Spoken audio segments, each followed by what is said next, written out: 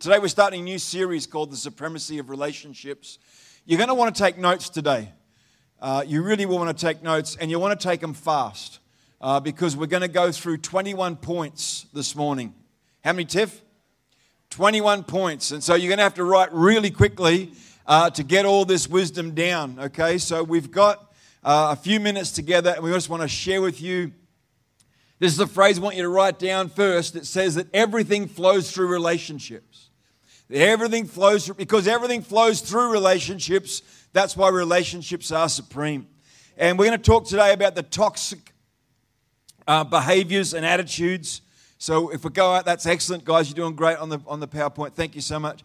And we're going to talk about the things that are toxic to relationships, habits and behaviors and attitudes that will destroy a relationship. Now, next week, come back and bring a friend because we'll talk about the things that build. But today, you might identify, not in others, but things that actually speak to you about things that you can improve, that need to get taken off your life and change the pattern of your life, because everything flows through relationships. You want to improve relationships because that's why God gave us each other. Here they are, 21 things that will destroy and dismantle and disable human relationships. Whether it's your marriage, whether it's in your family with your children, whether it's in the workplace or social construct, whether it's your neighborhood, doesn't matter where it is, these things will actually pollute the garden that you're trying to build in the society of each other. So number one is violence. Violence is a destructive force, and it will destroy human relationships. You'd think that a church wouldn't need to talk about violence, but the fact, and it's sad, that we have to actually say to us as a community that violence is never an appropriate response. Yeah. The Bible says in Proverbs that better is the one who can control their spirit, control their temper. If you can rein that in, if you can keep handle on your emotions, you're better than a person who can take a city. You're better than a warrior. You know, self-mastery is better than trying to control other people. So if you are a violent person, no one is going to want to desire to be in that company. The second one is harsh words. Harsh words spoken in a fit of anger linger in a person's head and heart and have a negative impact upon relationships. The residual effect of harsh and aggressive words causes anger, resentment, and disconnect, which is exactly what you don't want in a relationship. Do you remember that old saying, sticks and stones will break my bones, but names will never hurt me? I want to tell you that's a load of rubbish. Sticks and stones will break my bones and my bones will heal, but the words you say over me linger. So be careful with the words that you choose. Words are not innocent. Yeah, words are powerful. Number 3 is shouting. We, in Mackay, one of the things that we did with our sound system guys and our musicians was we gave the guys at the back a microphone, because what we found was happening was the guys at the back were shouting to be heard from the guys here at the front. The guys at the front, of course, they had a microphone. They could declare what they wanted to say. But the guy at the back, and so after about 10 minutes of trying to get things right on stage with our sound guy, guess how wound up he was? But when we gave him a microphone, guess what? Everything de-escalated. And it's true in our house. When Sharon and I were building our shipping container house, we lived in a caravan for 18 months. And so when I said to her, I might just go into the other room in the caravan, it was always a funny joke, and I go and lay on the bed while she make dinner. It wasn't always like that. Some nights I made dinner and she lay on the bed. But I would go into the next room, and you know, she could whisper and I would hear her. So if she ever mumbled under her breath, which she never does, but if she ever did, I would hear her. But now I've got to say, sweetheart, I've got to be in the same postcode if you want me to hear you. Because raising your voice raises tension. There's a place and a time to shout. You know, if you're shouting in praise, it's a good thing. Yeah. If you're shouting your children on to excel in sport, if you're shouting on a mountain climber saying, I believe in you, that's a good thing, Daniel, keep it up. But if you're shouting in your home and at your children, at your wife or at your boss, or worse, at your employees, not cool. Not cool. We've got to learn how to de-escalate things, to turn the volume down. That's why Proverbs says that a soft answer, the soft response. Come on, take this to heart this morning. Look, loud words don't don't change people's hearts. They actually close people down. But softness will open people up. The silent treatment. Essentially, sulking is a passive-aggressive behaviour because you're conveying your displeasure to someone without actually discussing the issue. Have you ever thought about that?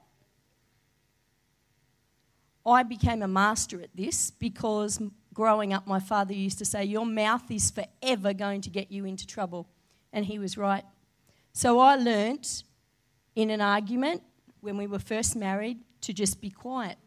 But it wasn't a gracious be quiet, it was the silent treatment. Are you okay? Is something wrong? Nothing. I'm fine.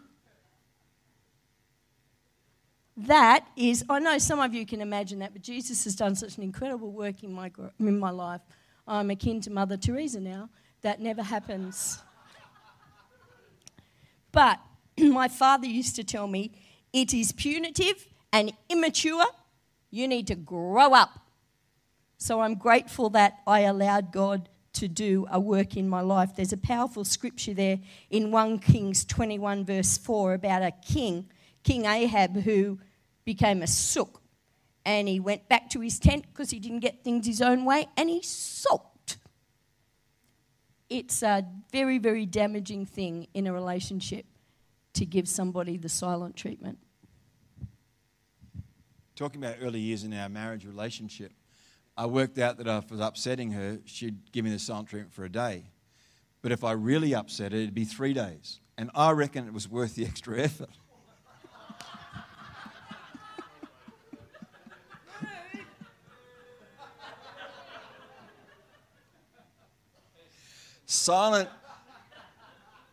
Silence is good in prayer time, but it's horrible in a marriage. It's horrible when your child won't speak to you. It's actually a form of anger. It's a tantrum. Just, it's a silent one. Hence the term silent treatment. Number 5 is moodiness. I like this quote by Joanna Weaver. I'm happy girl most of the time, except when I'm not. Kind of reminds me of that Kung Fu food shop downtown. You ever notice that? Open every day except when closed. I love that. I don't know if your face smiles as much as mine does, but whenever I see that, I go, that's funny. Whoever put that out there, they've got a good sense of humor, great personality. Moodiness is a destructive force. You ever had a sister that was moody?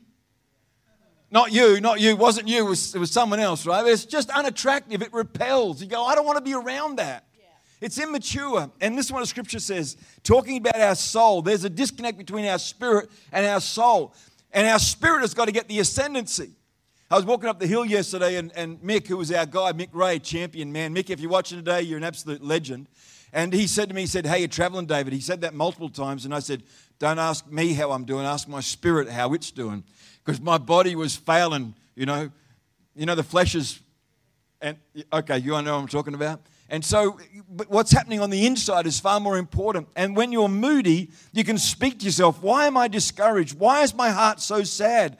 I will put my hope in God. I will praise Him again. He's my Savior and my God. You can speak to yourself and call yourself out of that moodiness. You can take control of your own emotions.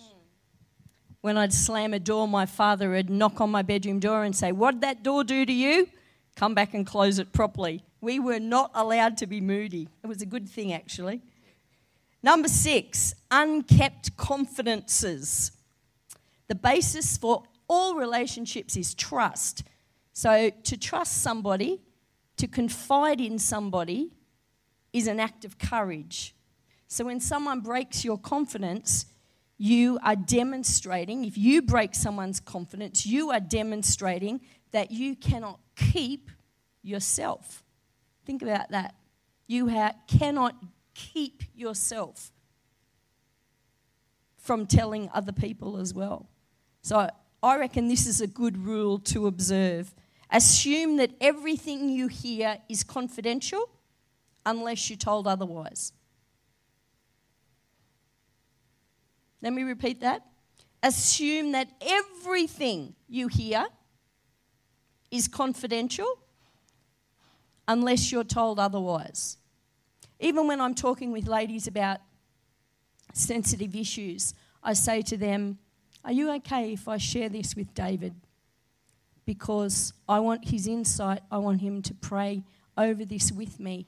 I want him to give me his perspective so the next time we meet, I have something else to share with you. But I always ask. I never assume. So why don't you apply that to your life? Assume that everything someone tells you, they tell you in confidence, unless they tell you otherwise. The only caveat to that, of course, is if it is something that's reportable, and we practice mandatory reporting in our church. So if something is divulged or disclosed that needs to be reported to the police or family services, it's a no-brainer. Just what we do as a community, keep everyone safe. We're all understanding that? So number 6 is unkept confidences. Number 7 is manipulation. You've all had relationship or connection with people who try to get control over you, and they try to manipulate you. There's all sorts of ways that this manifests. Sometimes partners do it in the area of intimacy. It's control. It's a form of power over somebody else. It's always repulsive. It always has a bitter fruit at the end. But listen to what Paul says about love. He says that love is patient. It's kind. It doesn't envy. It doesn't boast. It's not proud. It's not rude. It's not self-seeking. It's not easily angered. It keeps no record of wrongs. Love does not delight in evil, but it rejoices in the truth. It always protects. It trusts. It hopes. And it never gives up. That's the power of love. Number 7, manipulation, bad, toxic behavior and attitude in relationships. It's working against you. It's not working for you. Number 8 is threats.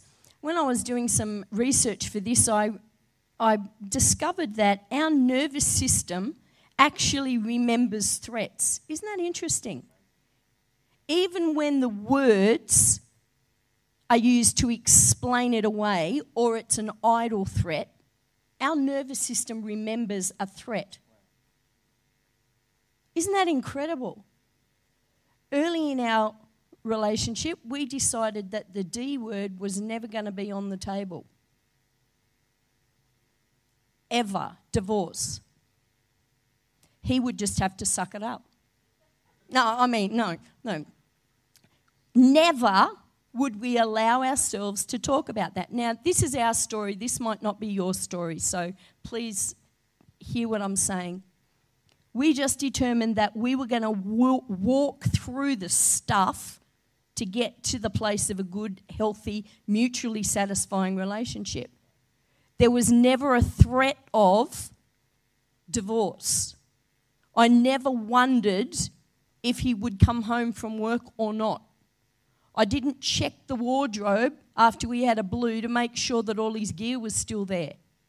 But imagine if you're a person that lives with that on a heightened sense of awareness. Your nervous system is constantly in that state of either fight, flight, freeze, or fawn. Your nervous system cannot cope with continual threats. And the nervous system doesn't know the difference, so it will stay in that place of high alert. There's an amazing scripture in Matthew chapter 7, verse 12 that says, "Do unto others as you would have them do to you. For this is the law of the prophets. Treat other people the way you want to be treated." Number 9 is emotional distance. And this is so far from the heart of Christ. It's so far from the revelation of who Jesus is. There's nothing distant about God. God may be in heaven, but he's actually in every breath as well. And that's the wonder of God, that he's not just somewhere far away, but that he's right here. And, this scripture, I'm sure many of us will have read it and heard of it, but I want to draw your attention to the key word in this verse. It says, "Love one another as I've loved you." It's easy to read it like that, but when you actually pause and you let the scripture bite you, when you let the scripture affect you and arrest you and take your attention, love one another, someone say it with me, as. That's powerful right there, isn't it? I mean, that's confronting. How did Jesus love us? He came. He paid the price. He'd rather go to hell than to go to heaven without you. This shows that God wants to be close. He'll do everything. He'll bankrupt heaven so that we've got a free door in and access in.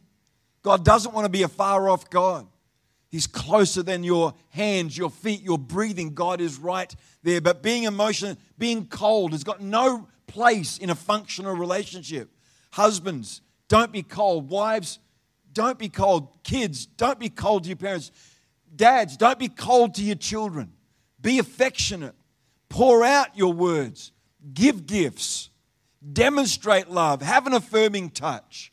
Right? Demonstrate your emotional. Some people grew up with an absent dad. Not that he'd left the house, but that he was still in the house, but he was never available to them.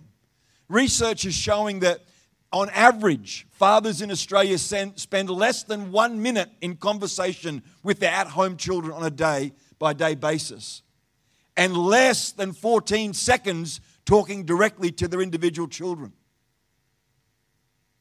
Dads, we can do better. That's not a criticism, it's a fact. It's how it is in our world, but we can change. If we address this, we'll go a long way towards building healthy, mutually satisfying relationships. Number 10 is broken promises. Infidelity. Infidelity or cheating is the act of being unfaithful to a spouse, and the consequences are numerous. When you break a promise, it creates emotional conflict. You lose honesty, and the relationship is poisoned with mistrust. This scripture in Ecclesiastes 5, verse 5 is incredibly powerful. It says it's better that you should not even make a vow than you make it and not keep it or not pay it. Number 11. You doing okay so far? Are you doing all right? Is this helpful? Ever driven down the highway behind a guy or a lady, let's just say it's a guy, and they don't know what speed to travel, and they speed up and they slow down and they speed up? And no, women don't do that. They just speed. Right? It's got to be a guy that's doing this. I'll tell you, it's got to be a guy. And sometimes that guy is me. Sharon says, "You're not paying attention, are you?" I look down, I'm doing 80 Ks an hour in a 100 K zone because I'm talking with her and now she's got my attention. Stop laughing, Narelle. And I thank God, praise God, there's this new invention. It's called cruise control. What a ripper, eh? It's like magic, that thing. It's magic. Press the button, hey, then you chat away. It's great. Inconsistency, like chewing on a tooth that's out of joint. Not good. Not cool. Number 12, financial mismanagement. The kind of stress created by financial mismanagement can stifle a relationship and cause people to forget why they actually fell in love with each other. There was a recent survey done, and 31% of people surveyed reported that money mismanagement was a major source of conflict in their relationship. Early on in our marriage, when we didn't have a lot of money, we set a limit for $50. We could spend $50 on whatever we wanted and not tell each other about it, like not be accountable to one another. And then as our financial status increased, we moved it to $100. So he was free to spend $100 on whatever and not check, and I was too. I won't tell them about the generator. We'll just move on. We needed that generator. Apparently, $2,000 later, and I didn't get a text or a phone call. Thank you very much. But we won't talk about that, shall we? No. It's a blessing to someone else now. But being consistent with your financial stewardship builds trust. Now, whenever I shop, the cashier says, "Would you like a receipt?" And I go, "Yes, please. I know I'm killing a tree, but I can't help it. I got to take it home to my husband." He knows where our finances are before the bank does, okay? Because that's his gig. That's what he does. He's not checking up on me. He's not checking up on himself. He's keeping a record so that we don't get in the red. But if you have ever been in a situation where finance is a high stress thing in your relationship, you will know how toxic that is. Someone very close to me was married to somebody who didn't even play cricket, and she would give him the rent money to go and pay the rent, and he would come home with a cricket bat that cost $120, and the rent was $200. I know what I would like to have done with his head with that cricket bat. Back then. And it wasn't him, okay? It wasn't him. But you've got to trust each other with finance. If you don't, that is toxic in a relationship. Number 13, and let's be clear, Australia has got a problem with substance abuse. Yeah. Whether it's alcohol, whether it's illicit drugs, we are self-medicating as a nation because we're trying to numb the pain that we are feeling. And if this is a challenge for you, then seek help. Seek help. Don't try and fight this giant alone. Get help and come through the other side. That's point 13. That was quick, wasn't it? Number 14, lack of manners or expressed appreciation. It's interesting how often people resent the fact that they feel underappreciated, and yet they're the very people who don't demonstrate appreciation to others. Dun, dun. If you feel underappreciated, let me encourage you to demonstrate your appreciation to someone else, because it is reciprocal. But it is something that we need to demonstrate. 1 Corinthians 15:33, there is a great scripture to include in that, expressing appreciation. Guys, it's still a gentlemanly thing to do to open the door for a lady. It's still an appropriate thing to say thank you when someone does something nice for you. And express gratitude. It costs you nothing, but it puts butter on your toast. That's all I'm saying. Number 15 is control.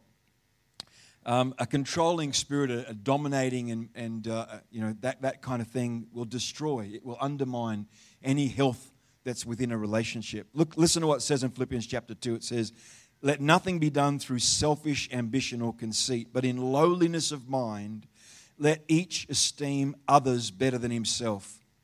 Let each of you look out not only for his own interests, but also for the interests of others." It's interesting how many men know the verses in the Bible about women submitting to their husbands, but never learnt the verse where it says, "Husbands, submit yourself to your wife."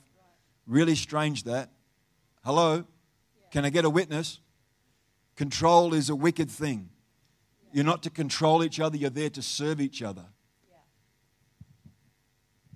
Number 16 is put downs, and I'm not talking about healthy banter or teasing. You can see that goes on a lot in our world.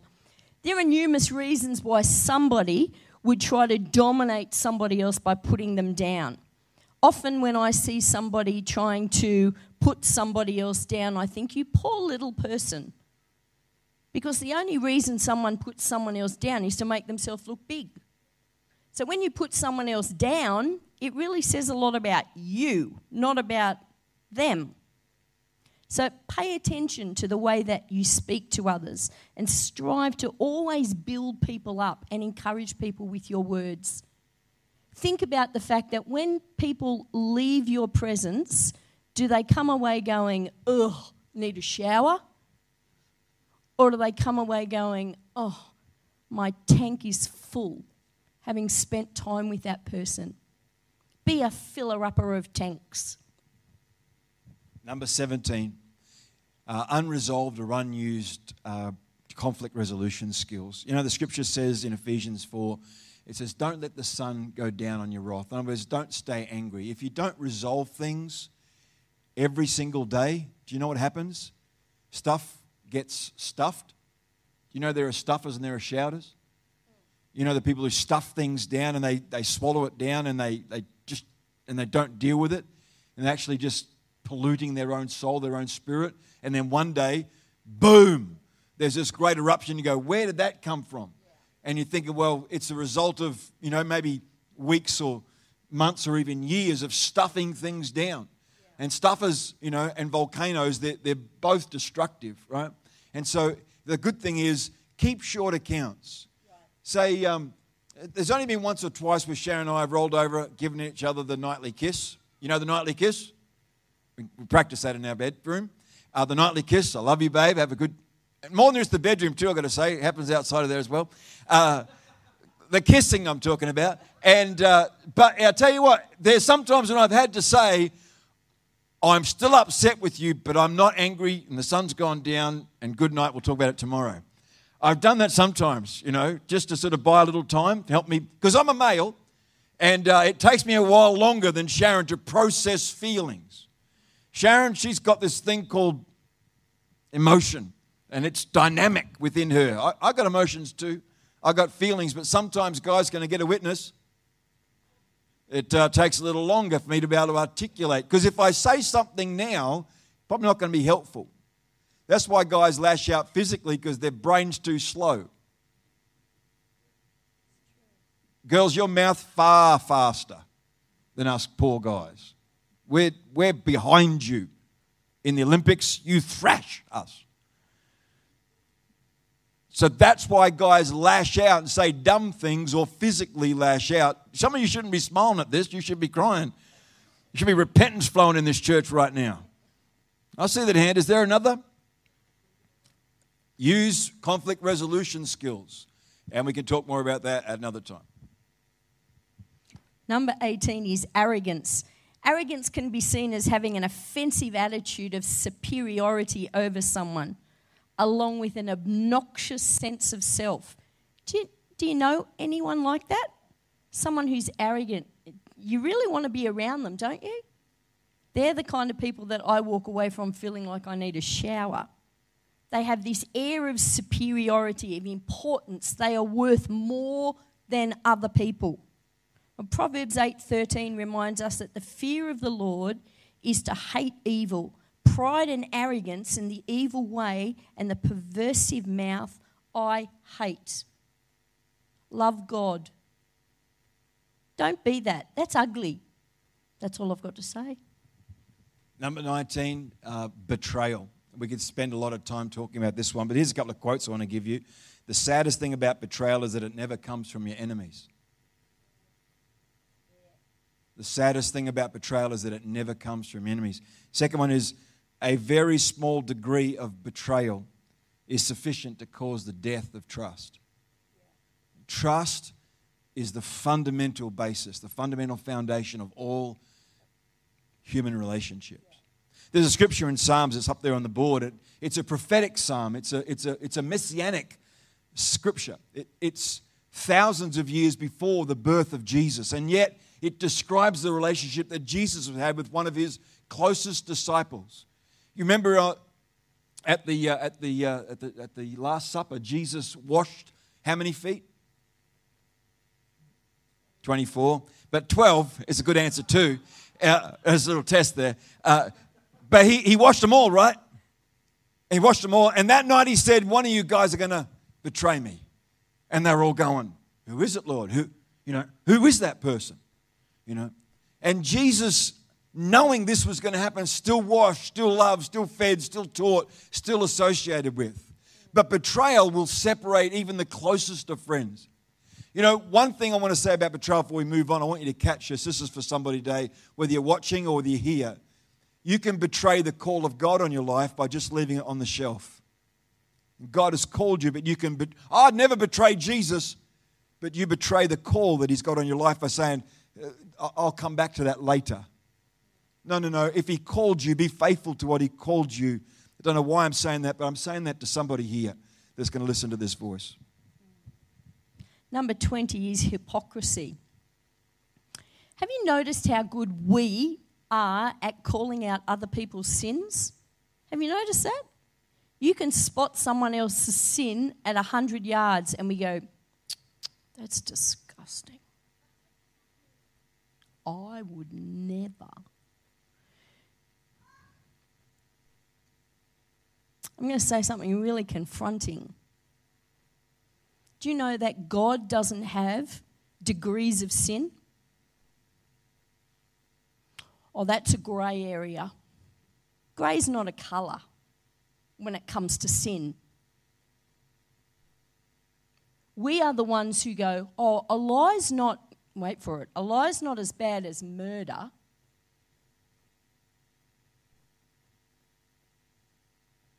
Oh, stealing $5 isn't as bad as, sleeping with the boss's wife. Do you know what I'm saying? We are the ones who go, that sin is worse than that sin. But it might be revelation for you today that sin is sin. There are no degrees of sin. The wages of sin is death. Not a bad hair day, death. That's God's understanding of sin. And we become so judgmental. We are so hypocritical. And I include me in the we.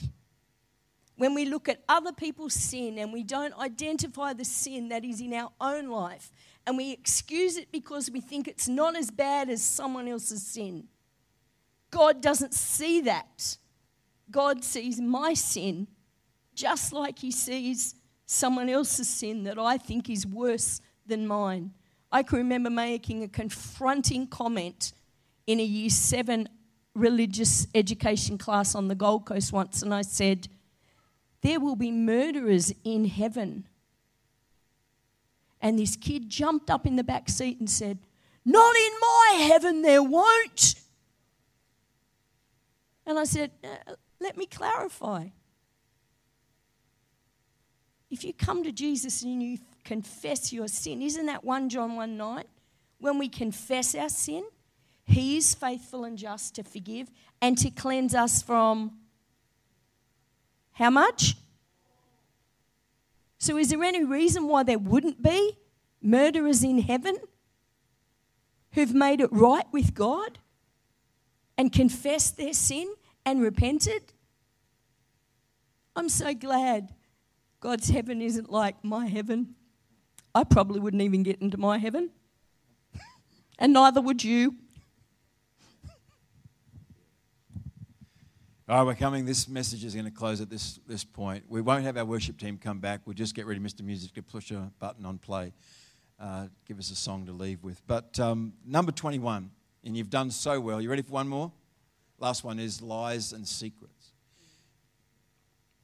When we build this into our repertoire, when we build this into our pattern of life and living, it's destructive, it's toxic, it's repelling. It works against us in such incredibly unrealized ways. It's like erosion that sort of undermines. It's like the ocean that comes in under a house and just tears the foundations out. It says in Exodus chapter 20, verse 16, in the top 10 of God's, don't do this. He says, don't bear false witness against your neighbor. In other words, only speak the truth.